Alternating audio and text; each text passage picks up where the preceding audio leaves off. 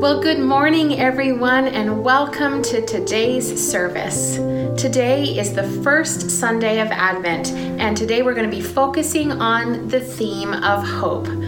I just want to let you know that our Christmas Eve service is going to be online this year, so watch for that. That's it for now. Enjoy the rest of your service. The Lord himself will give you a sign.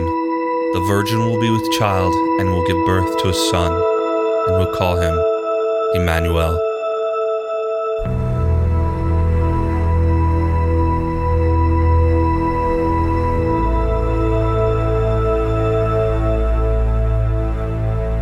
She was growing into a teenager and was living then in the obscure village of Nazareth in Galilee. She gathered the grain during the day and tended the lamp late into the watches of the night.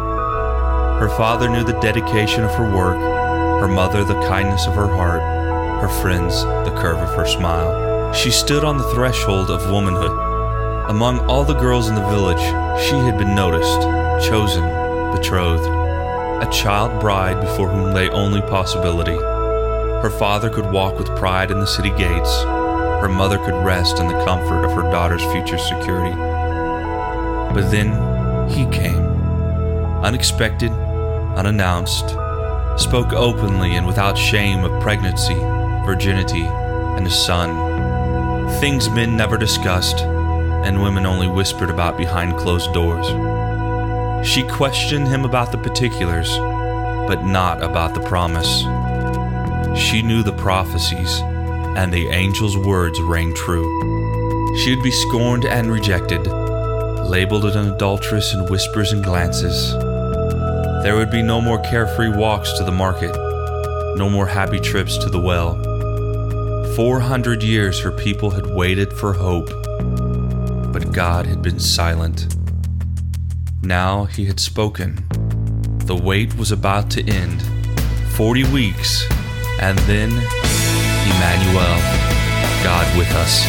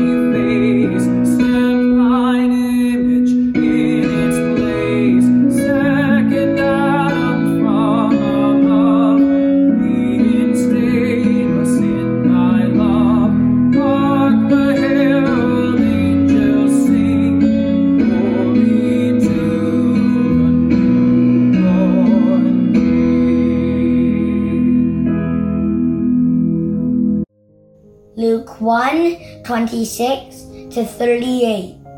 In the 6th month of Elizabeth's pregnancy, God sent the angel Gabriel to Nazareth, a town in Galilee, to a virgin pledged to be married to a man named Joseph, a descendant of David.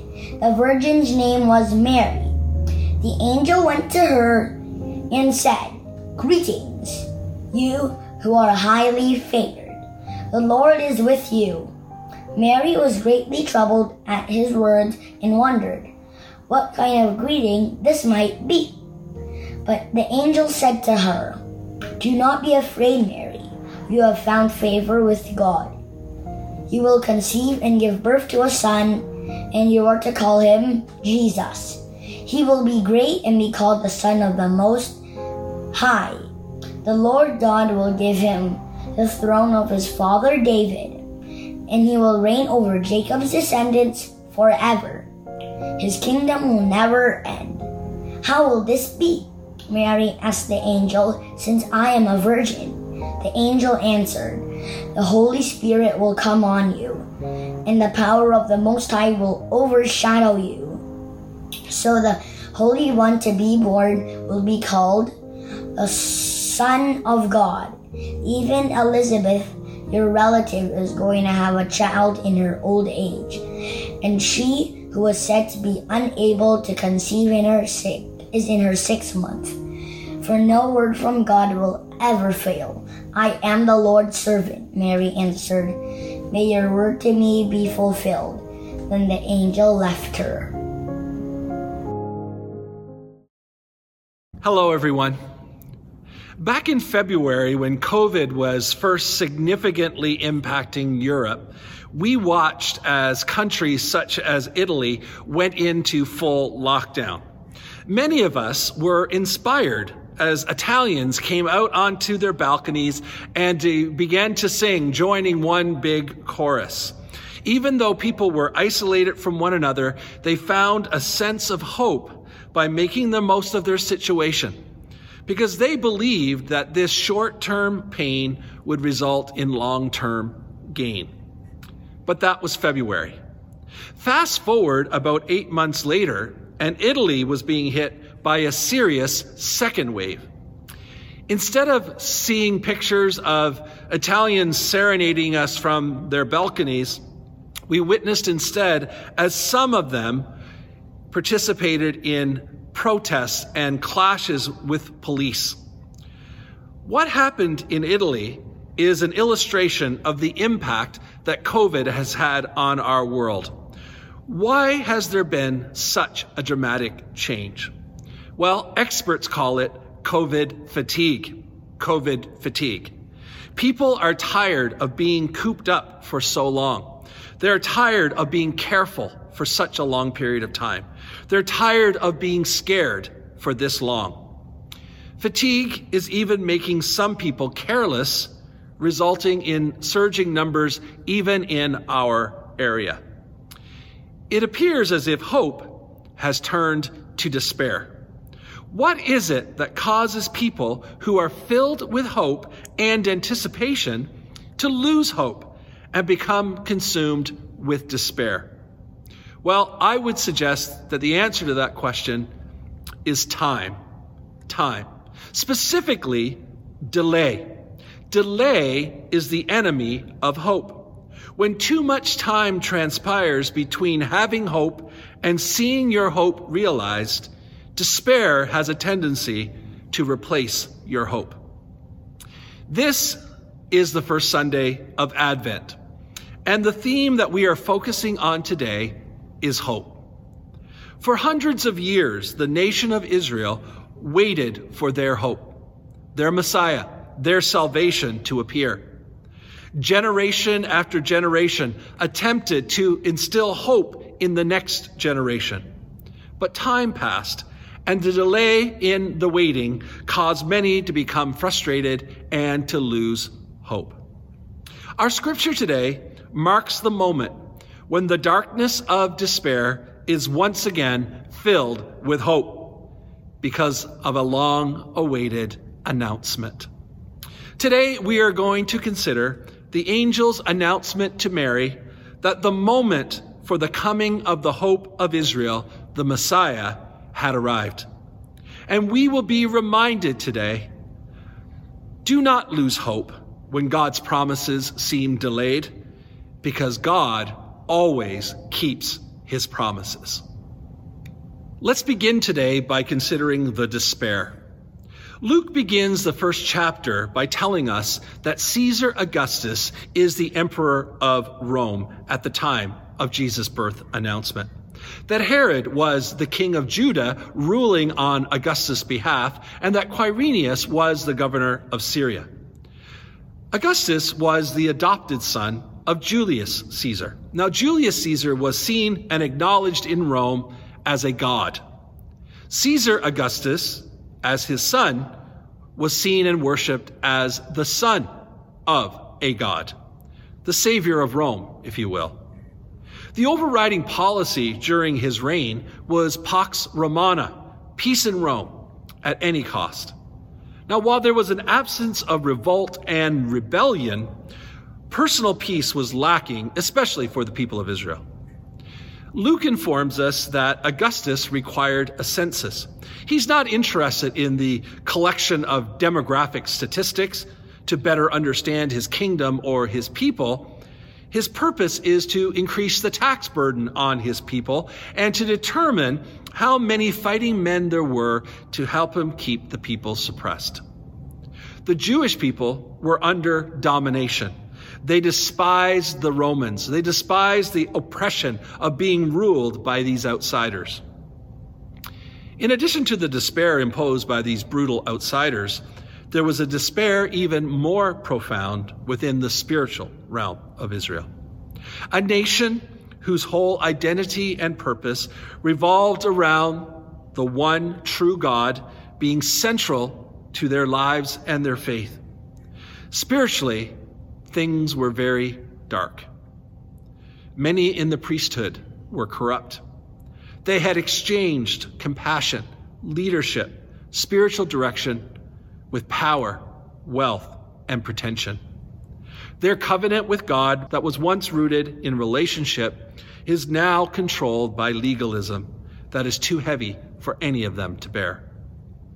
They longed for their Messiah to come, to liberate them, to restore Israel, and to bring hope.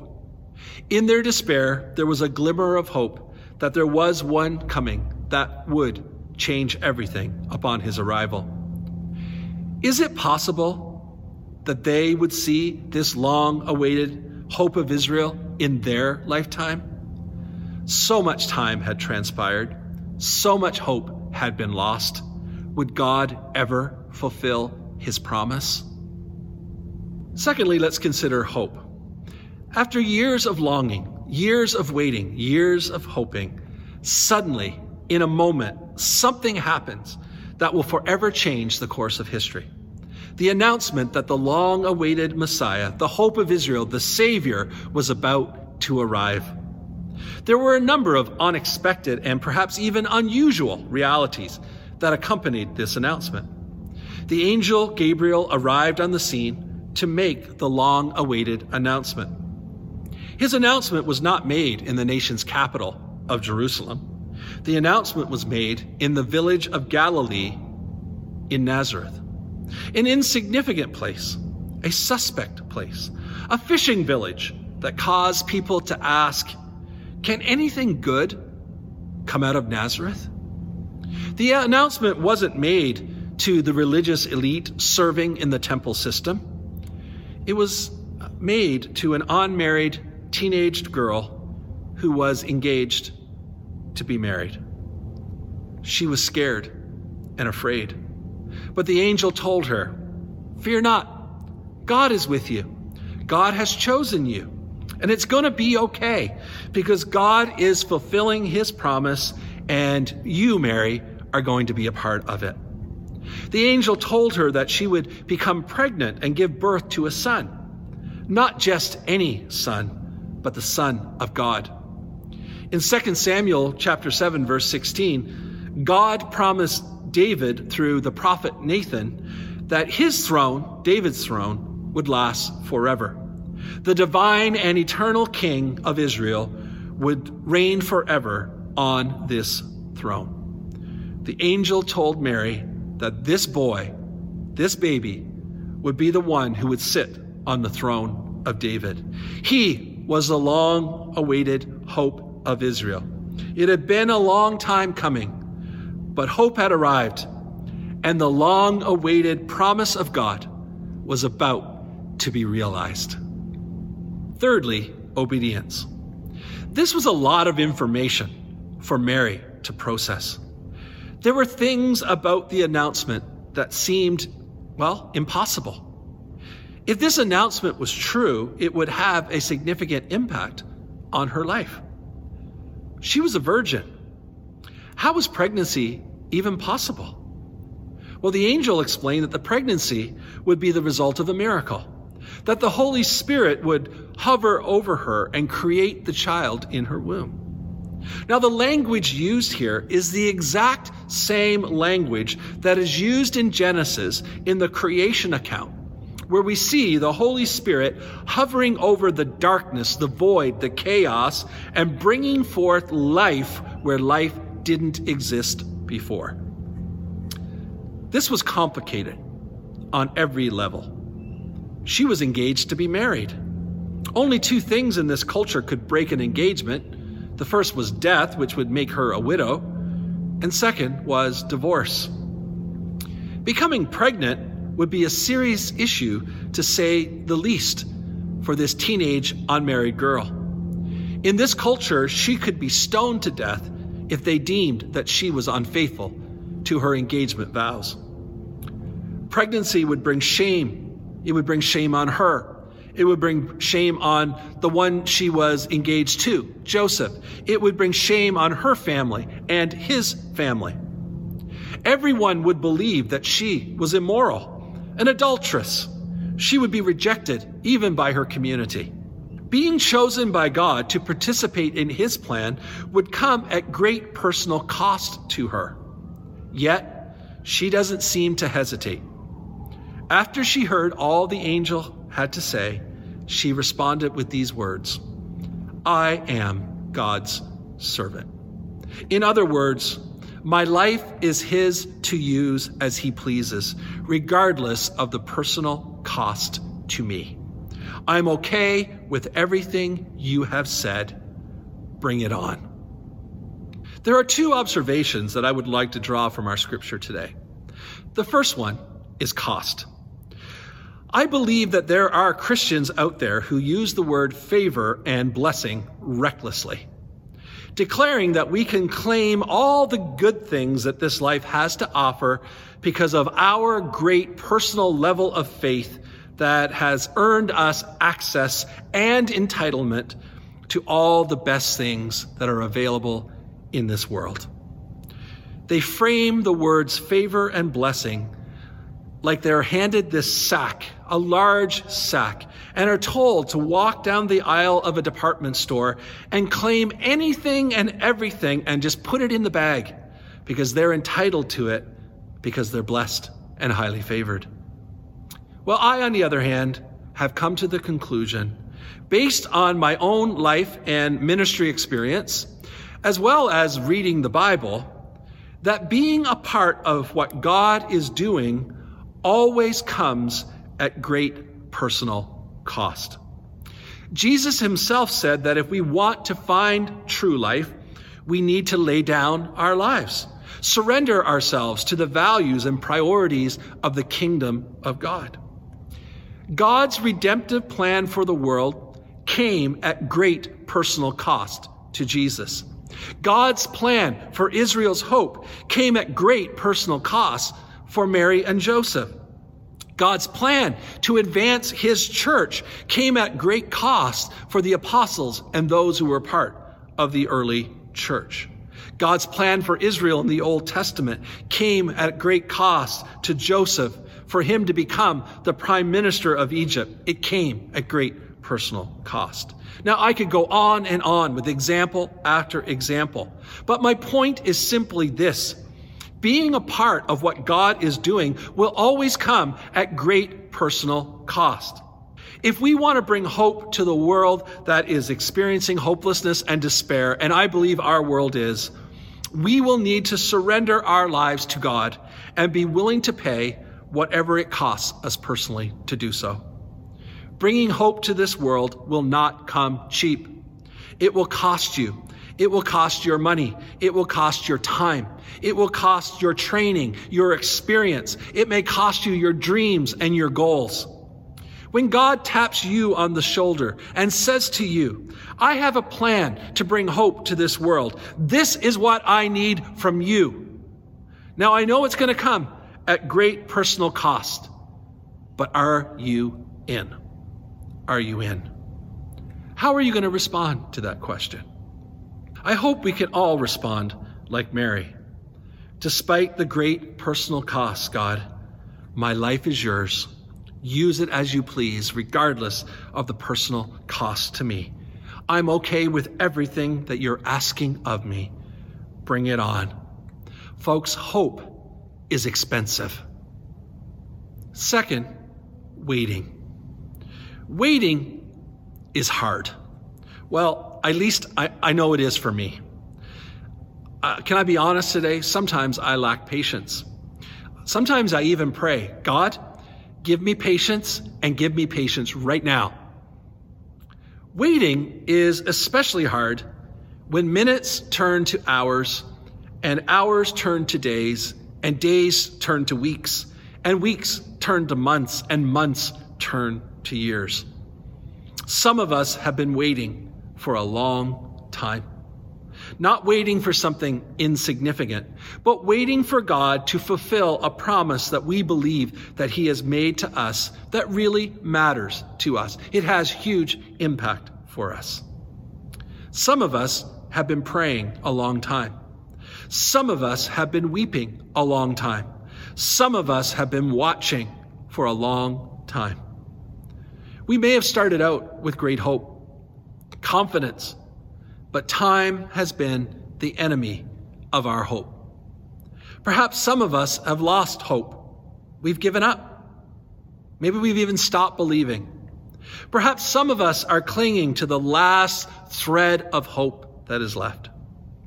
Perhaps the circumstances of your life that have unfolded in such a way that you believe that God's promises are no longer possible for you.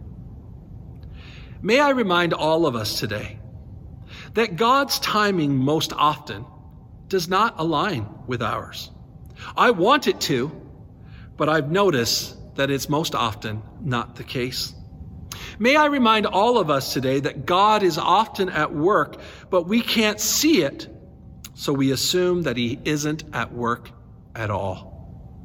May I remind all of us today that God is faithful and that he will keep his promises and in his time and in his way, and that we'll only need to help him with those promises if and when he asks us to. Otherwise, we put our trust in him and we wait. We wait. I want to conclude today by reminding you what I said at the beginning.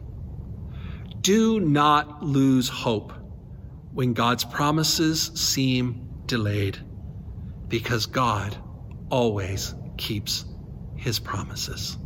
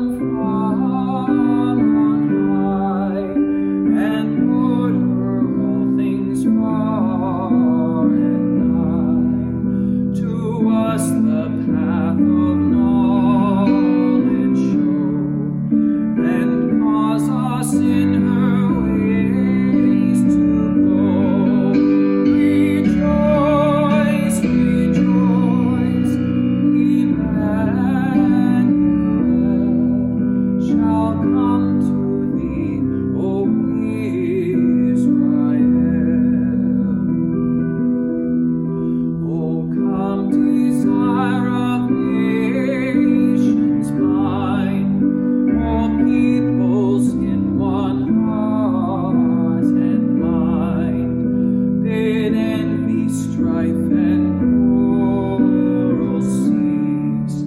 Fill the whole world with heaven's peace.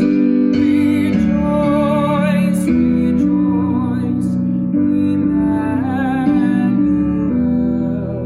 shall come to thee, O Israel. Rejoice, rejoice, Emmanuel shall come to thee, O Israel.